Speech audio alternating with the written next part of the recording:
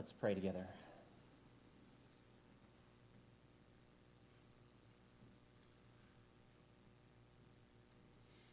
Lord, we come and worship, O Lord. We come recognizing that, Father, that you made us, you created us, that you are the creator of all things. We recognize that, as your word says in Hebrews 1, that it was through your Son that you created everything.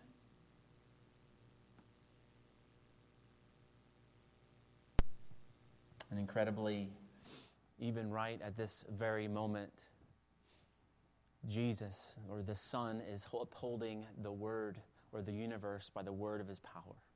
Amen. And so we come glorying in these truths. We glory in the truth that your Son took on flesh and dwelt among us. We have seen the deep, deep love of Jesus. And so help us this morning that we would exalt our Lord. We would exalt him by coming with our hearts laid bare before you, ready for you to change us and sanctify us. Or perhaps there are some here who don't know you, to save. And so we lay our hearts before you this morning.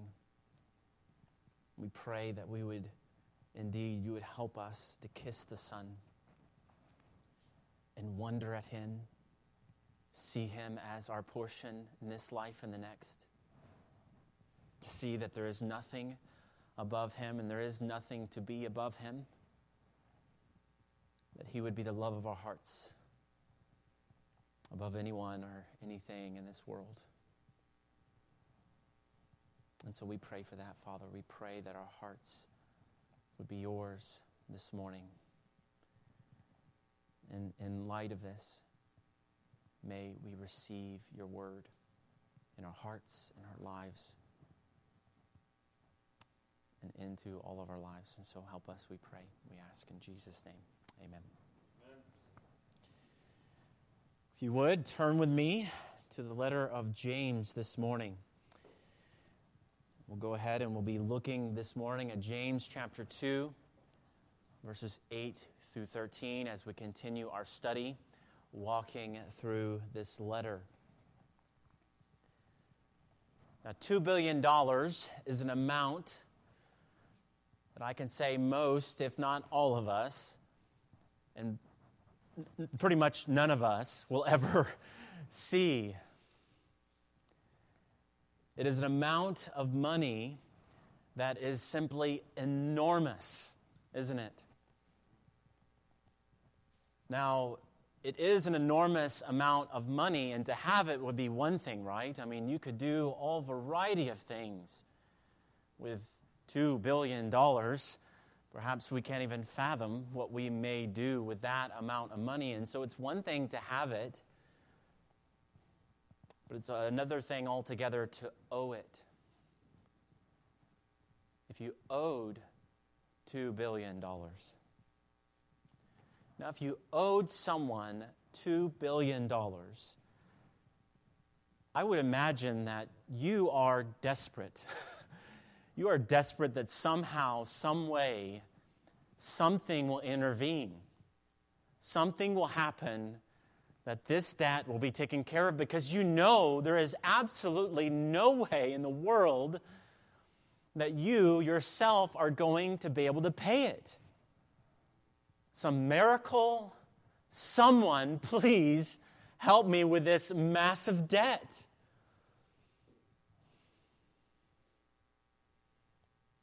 And so it would be then that what a mercy it would be if it wasn't just a hope, a pleading that you would have that someone out there would take care of this immense amount of debt that I can never pay. But what if it actually happened? Your $2 billion debt in one fell swoop is forgiven. All of it. And what would that be? Mercy. That's mercy. Well, it's no exaggeration to say that if you know Christ this morning, the debt He paid for you on your behalf was like that. Praise the Lord. A debt that you could and you can never, ever pay. Yet incredibly and graciously, mercifully, if you know Christ this morning, He did exactly that. Amen. All of it. Past, present, future, all of it forgiven. And that is undeserved. That is something that you are not going to be able to earn. It is unmerited. It is mercy. And so the hymn is right that we have saying, what wondrous love is this, O my soul, O my soul. Or even as we just sang a moment ago, oh, the deep, deep love of Jesus, vast, unmeasured, boundless, free. Which is exactly what it is. And so we ought to rightly begin this morning in awe of the great and immense mercy of God and love of God towards undeserving people. Well, as we continue here in verses 8 through 13 of James, he looks again at partiality. And how does he look at it?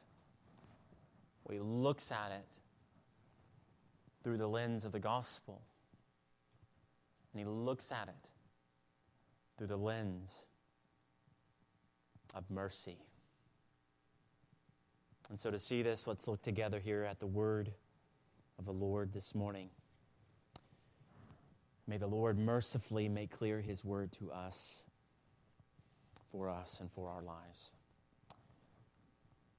James chapter 2, verse 8. If you really fulfill the royal law according to the Scripture, you shall love your neighbor as yourself. You are doing well. But if you show partiality, you are committing sin and are convicted by the law as transgressors. Whoever keeps the whole law but fails in one point has become guilty of all of it. For he who said, do not commit adultery, also said, do not murder. If you do not commit adultery but do murder, you have become a transgressor of the law. So speak and so act as those who are to be judged under the law of liberty. For judgment is without mercy to one who has shown no mercy. Mercy triumphs over judgment. So as you can see here, James is not finished with this topic. He has more to say here about partiality, or if you would like to use the term favoritism, he has more to say about that this morning. And so as we saw last time in the previous verses 1 through 7, partiality, what it does is it looks at others through worldly eyes. Something about another person, it is not informed by the Word of God. It's not informed by Genesis 1 and Genesis 2 being made in the image of God. It's not informed by the Imago Dei. It's not informed by the gospel of Jesus Christ. Now, I think if you were to write out some of the most serious sins that we can think of, like if you weren't here last week or if you haven't recently read James chapter 2,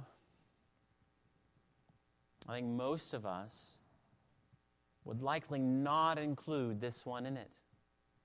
The most serious sins that you can think of.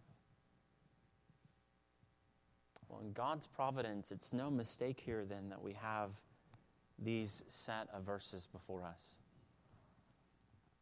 They're here to make clear that if that sin isn't in your list, it's still a very serious sin. And so they're here to make clear the seriousness of partiality. The seriousness of partiality. And so we saw that. We saw the serious nature of partiality last time, perhaps awakening us to the extent of partiality's devilish impact. And that's no exaggeration. We saw that is exactly what it does as it is lived out and expressed from our hearts into our words, into our lives, and into the world. From concentration camps to abortion clinics, we see the dreadful effects of partiality. And so we saw that, and we also saw the outlandishness of partiality that it would be among us, among you. But this is simply not to be. It contradicts the Lord of glory, chapter 2, verse 1. It is judging with evil thoughts, chapter 2, verse 4. It dishonors what God honors, chapter 2, verse 6. It makes worldly distinctions that harm others, that harm fellow brothers and sisters in Christ, and it contradicts the gospel. Chapter 2, verses 6 through 7. And so James, he said all of that last time. And so in order to further show its seriousness here, James, he turns to the law. Yet as you look at these verses, it becomes apparent that we need some clarification here, don't we? I mean, we have the law. I mean, what are you talking about here by the royal law, verse 8, the law, verse 9, and the law of liberty, verse 12? I mean, are these all the same? Are they all different? I mean, what are we talking about here, James? And so we need some clarification here. And so let's look at each of these then in turn. So the first one, the royal law is the command of the king. Is the command of the king. And so here with the royal law, James, he is referring to loving your neighbor as yourself. So of course, you know that well if you have been in the church. This isn't new to you, this command. It's not the first time that we have seen it in Scripture. It's given specifically in Leviticus chapter 19, verses 15 through 18. Now, you'll also notice in those verses, partiality is also addressed there. And so it says there in Leviticus 19, or Leviticus 19, you shall do no injustice in court. You shall not be partial to the poor or defer to the great, but in righteousness shall you judge your neighbor. You shall not go around as a slanderer among your people. And you shall not stand up against the life of your neighbor. I am the Lord. I just want you to hear that, because as we go about doing some of these things, who is telling you not to do them? I am the Lord. He is. You shall not hate your brother in your heart, but you shall reason frankly with your neighbor, lest you incur sin because of him. You shall not take vengeance or bear a grudge against the sons of your own people, but you shall love your neighbor as yourself. I am the Lord. And so there it is. Love your neighbor as yourself, says the Lord. Yet in seeing this, this isn't what makes it royal exactly. The same command that we see given in Leviticus 19, it is reiterated again by who? Jesus. And then we see it over and over and over again in the New Testament, reiterated again and again and again. Now, when Jesus reiterates this in the Gospel of Matthew, Matthew has been doing something throughout the Gospel up to that point. He has been saying again and again and talking about again and again the kingdom of heaven. And not just that. But if you think that Matthew chapter 1 was a waste, why all those genealogies? Well, this one was born of David. And so Matthew is saying loudly and clearly, the King has come, and that King is Jesus Christ. Amen. And so when he comes to Matthew 22, the King is speaking here when he says in verses 37 through 40, "You shall love the Lord your God with all your heart and with all your soul and with all your mind. This is the great and first commandment. And a second is like it. You shall love your neighbor as yourself." There we are again. On these two commandments depend all the law and the prophets.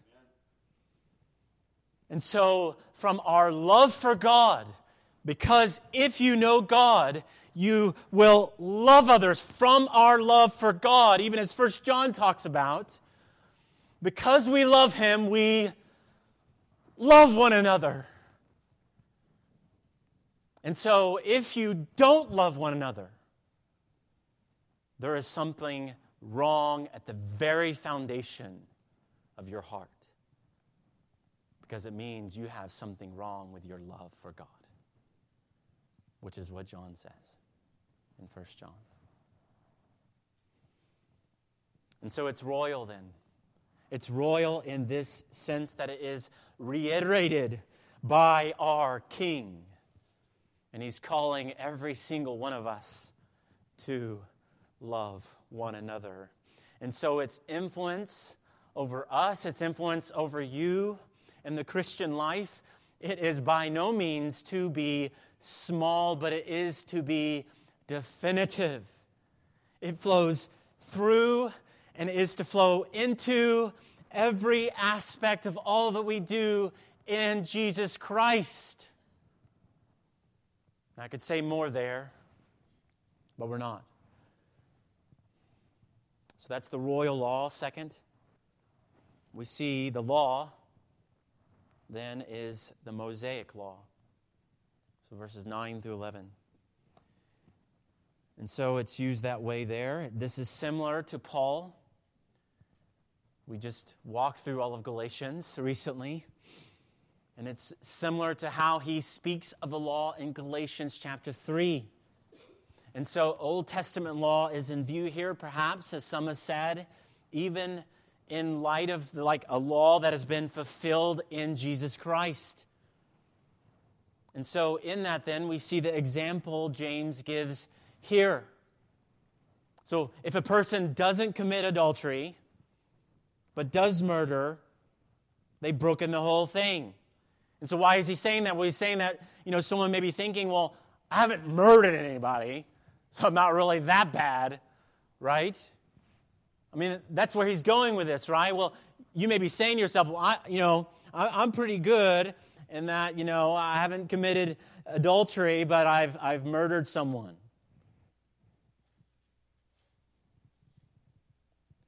So if a person doesn't commit adultery but does murder, they've broken the whole thing. They become guilty of all of it, as James says here in verse 10. Now, James, he isn't just picking like 2 commandments out of the air here.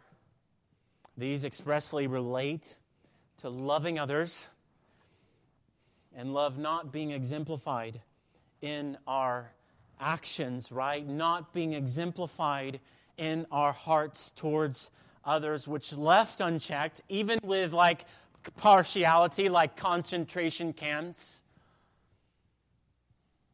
abortion, and so on, it may well lead to murder.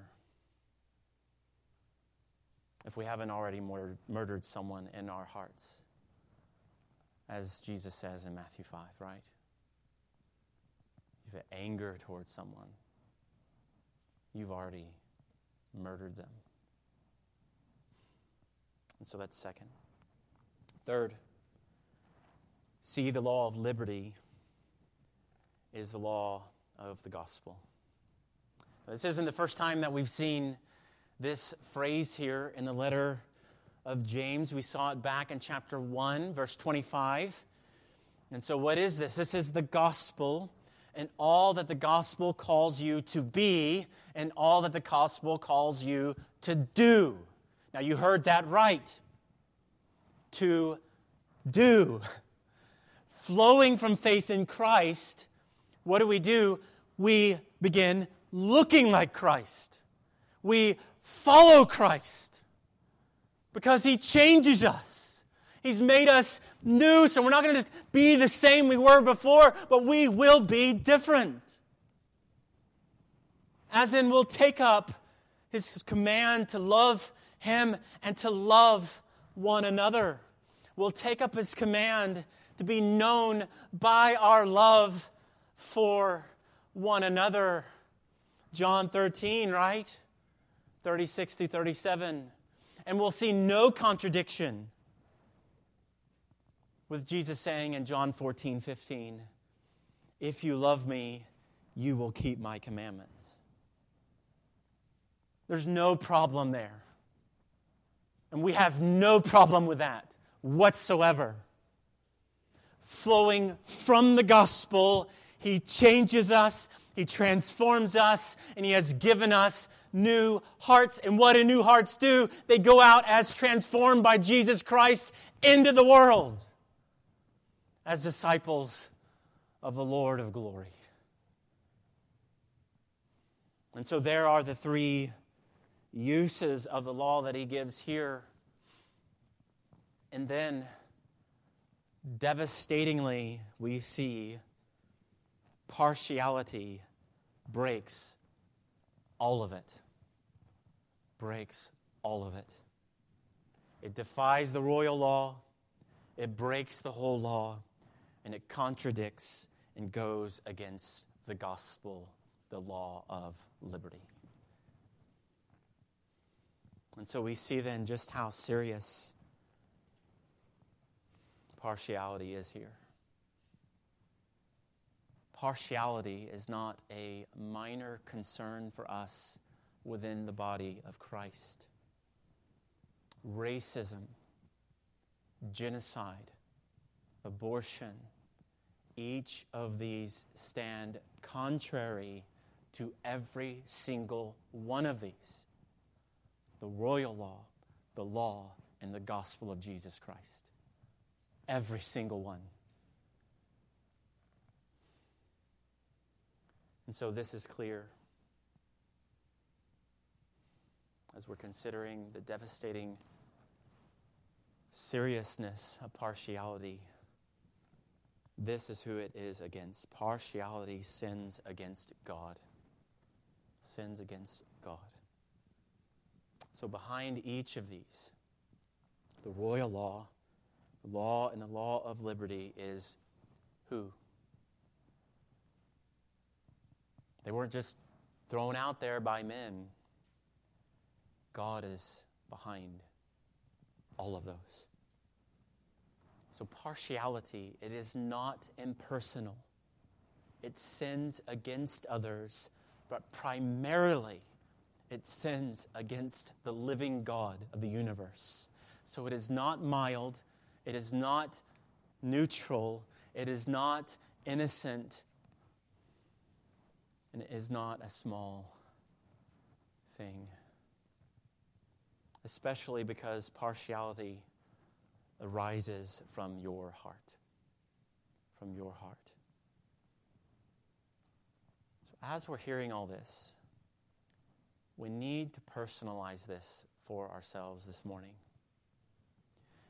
Now, it is easy to identify partiality in others, isn't it?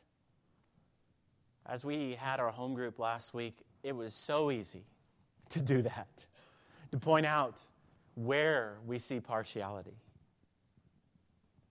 But to address it in our own hearts, now that is another thing altogether. Yet this is exactly what God is calling us to do this morning. And ironically, if we miss this point, we've missed the very thing that God is after. He wants your and my heart to be changed. He wants you to ask, not is there partiality in him or her or them, is there partiality in me? He doesn't want you going and looking at everyone else. He wants you to look at you. Let's be careful here of distancing ourselves from all of this, which is exactly what is easy to do. Well, it's them over there who are doing these things. It's that church over there who's doing these things. But God is not calling us to do that. He's calling us to look at us.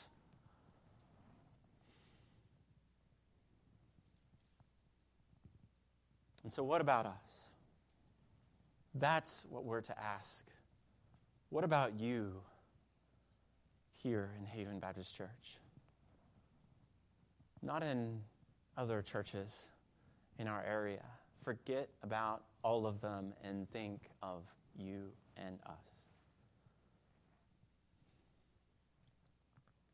That's what we're to do. Now there's another aspect to this as well, isn't there? As you look there and you ask God to examine your heart, what you might find there is you might find a fearful thing. You might find out that you have broken the law, that you are a sinner, that you don't know this Savior. Well, friend, if that grieves you here this morning, the answer isn't for you to say, no, I didn't like his message this morning because whatever was going on in here, it made me feel bad, and I'm just never coming to church again. I don't like that feeling. I'm just going to find ways to discount the Bible and Christianity and totally avoid it altogether. That's not what you're being called to do this morning. What you're being called to do is to see that the Spirit of God is at work in your heart, calling you away from the lies and calling you to the Lord, Jesus Christ. Amen.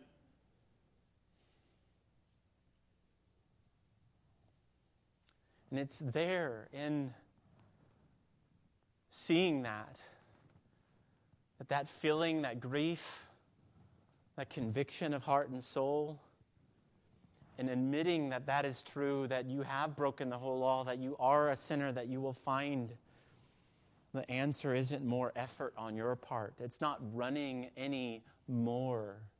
It isn't hiding from the truth. It's looking to a person. It's looking to Jesus Christ to save you and to Him alone.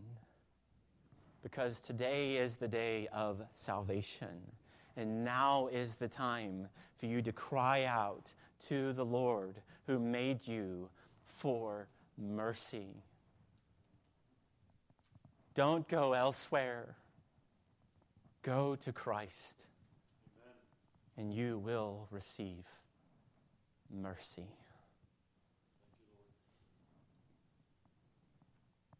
And so having seen this then, Having seen the seriousness of partiality, this leads us to see next the seriousness of mercy. The seriousness of mercy. Now, as believers, this is all we know, right? I mean, we are here because of mercy, period. I mean, hopefully none of us are looking at our spiritual pedigrees and thinking there's anything there whatsoever. All we see before us, the only reason I'm here is mercy, is the grace of God in Christ. Amen. That's the only reason you're here. And so we live by mercy. Now, it might not seem this way,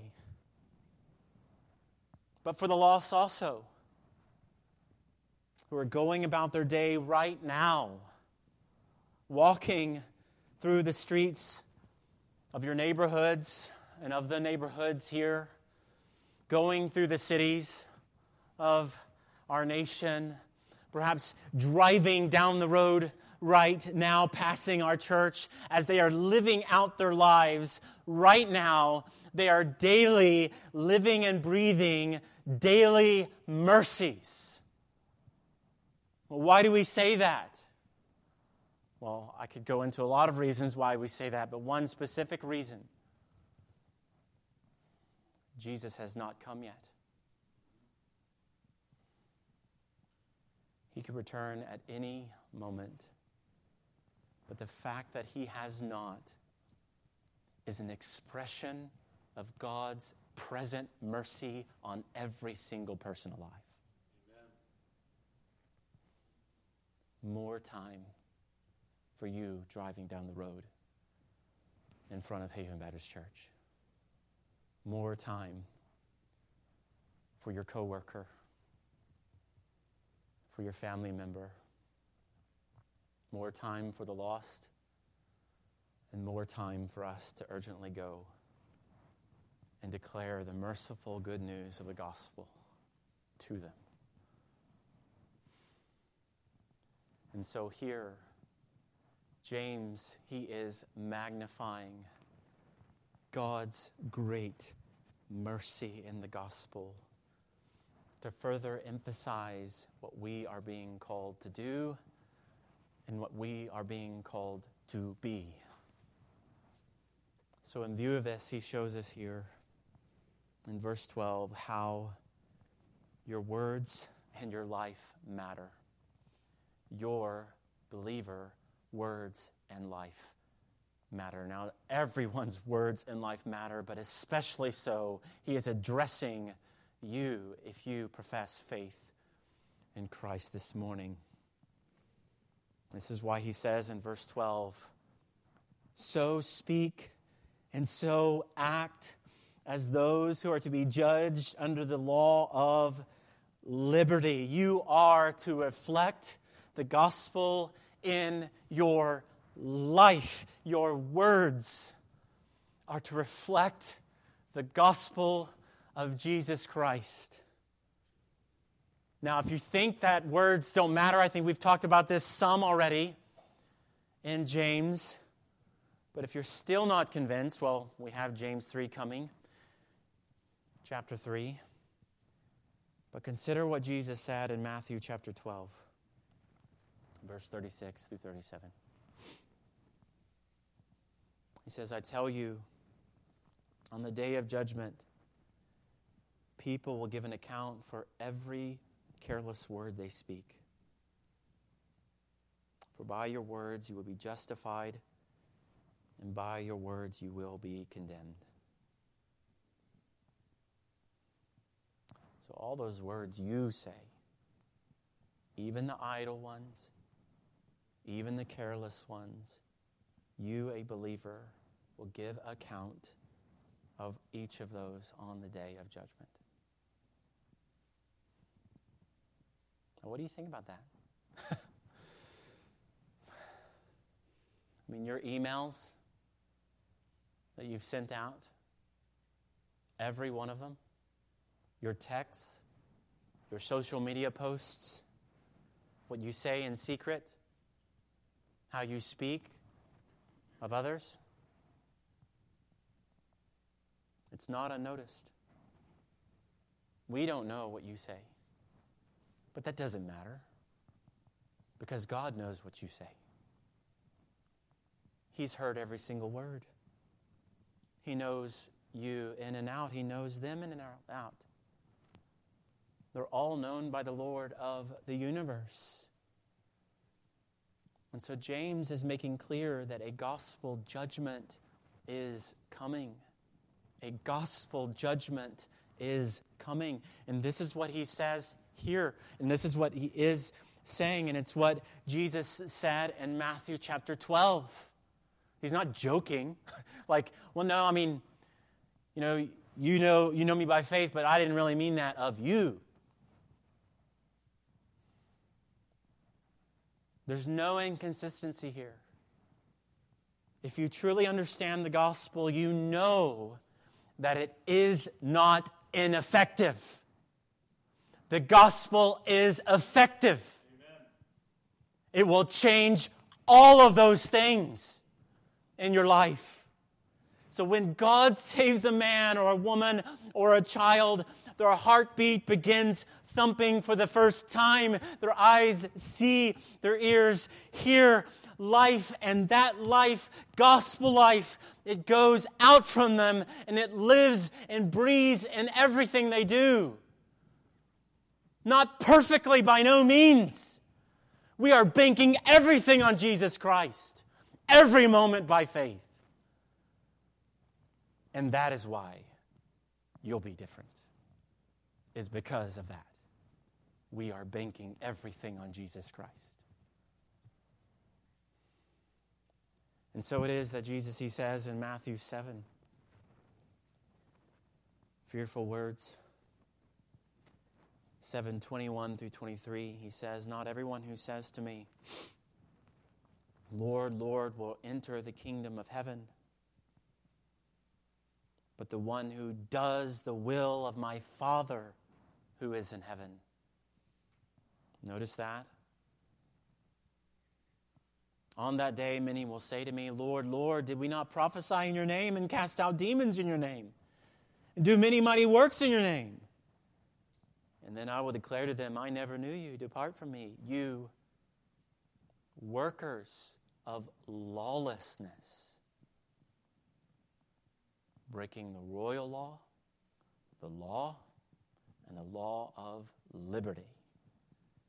Living a life of lawlessness. Even as you do all those things.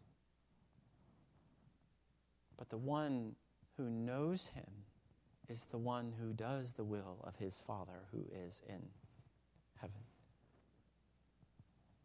Or consider Paul here in Romans chapter 2, verses 6 through 11.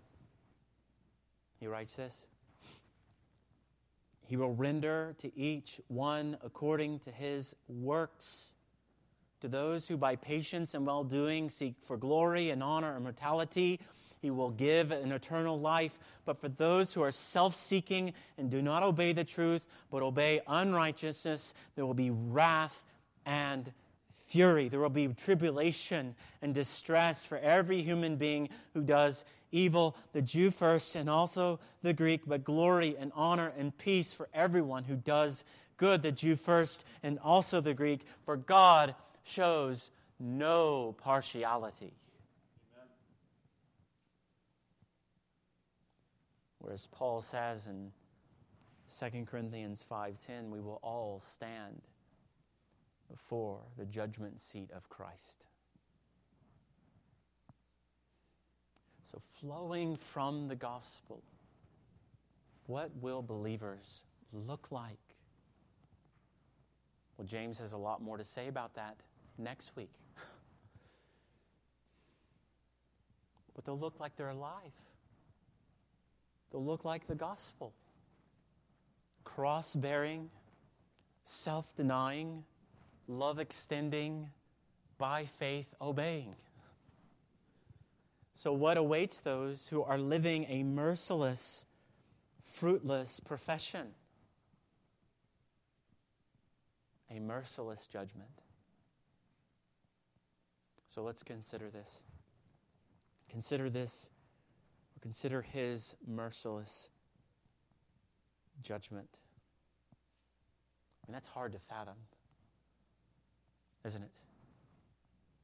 I mean, this is what it says. Verse 13, for judgment is without mercy to one who has shown no mercy. Oh my. Right? Merciless judgment.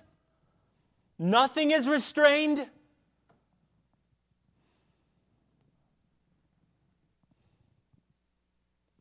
Lives of partiality that lack gospel love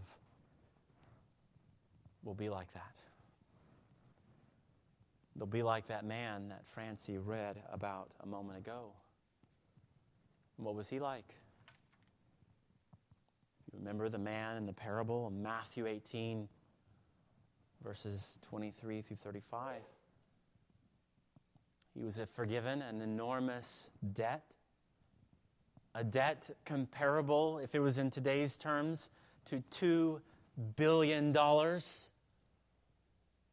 man was forgiven much, an absolutely insurmountable amount. And yet he goes to his servant who owes him, by comparison, hardly anything at all, something akin to $4,000 a today, and he gives no mercy. The one who had his $1 billion debt forgiven will not forgive, will show no mercy. So you see the inconsistency. James is simply pointing this out. He's pointing out the inconsistency of partiality among believers. As one pastor said rightly, he that demands mercy and shows none ruins the bridge over which himself is to pass. And so consider yourselves. Consider James's words here this morning. He's not doing what we sometimes do. He's not speaking idle, careless words here. These are true words. They are the words of God for us today. So may it be that you would not be of those sort who will be surprised at the merciless judgment that they will face, not with some imaginary God that we have made up, but with the living God over all things, with Him who made you, who loves you, who sent His Son for you. Rather, may it be instead that you and I would rejoice and live in view of and according to the incredible gospel mercy we have. According to gospel mercy. So go and rejoice in the truth that mercy triumphs over judgment. Rejoice in the gospel. Rejoice in the mercy you know and you have experienced. And go then gladly, denying self as bitterness or anger and all these things. You put them away. You go and love one another. Not in your power, but because you're looking by faith to Christ as your life. Go and do away with partiality and face it down in your hearts. Cast it out and be done with it. It isn't to be among us. Don't just talk about mercy. Show it. Don't just talk about forgiveness. Extend it. Don't just know the gospel. Embrace it. What a merciful demeanor. What a merciful life we're being called to as believers in Jesus Christ. And so in view of such incredible, bountiful, lavish mercy, let the incredible mercy you have experienced be unchained in your life. Go and live according to the law of liberty. Let it affect your heart. Weep and rejoice over it. Let it sweep across your life like fresh water. Let it sweep away all bitterness and anger and hate. Let it turn your mourning into dancing, and let the reality of the gospel go out from you into your life and how you treat one another. And by the grace of God, let your life be a gospel life. Let it be a life lived in view of such lavish mercy that you have experienced in Christ. Because why? That $2 billion debt of sin has been forgiven you. Amen. And so you look at it and you see the incredible grace and mercy of God, and your life is changed forever. And you go out and show grace, mercy, and proclaim that grace and mercy to all and to everyone until He takes you home. So go and live in accord with such wondrous love as this, in view of the deep, deep love of Jesus. Let's pray.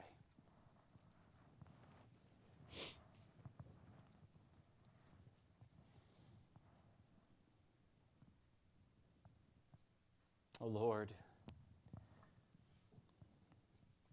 we do rejoice.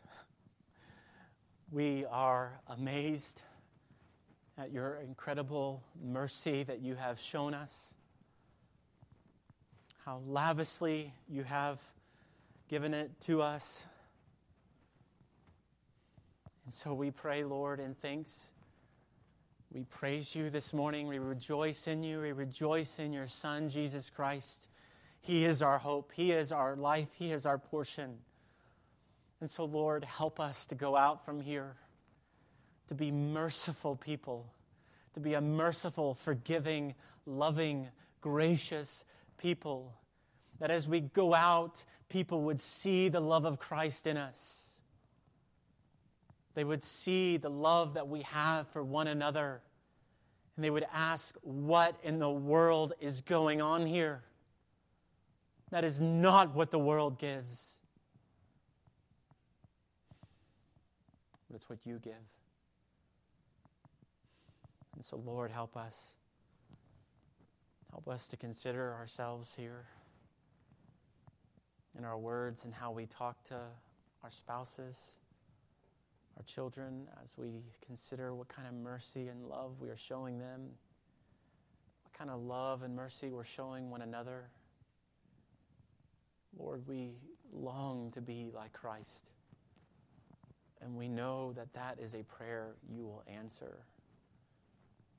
Not the prayer we're praying, oh Lord, glorify my name, glorify my will, make much of me and my job, make much of me and all I do. But when we pray, make much of you and your Son, Lord, you'll answer that. May that be the prayer of our hearts this morning and the prayer of this church. And any here who don't know Christ, may it be their prayer that they would trust and repent and believe the gospel of Jesus Christ and run to the Lord who's ready to extend mercy to them, we pray. In Jesus' name, amen.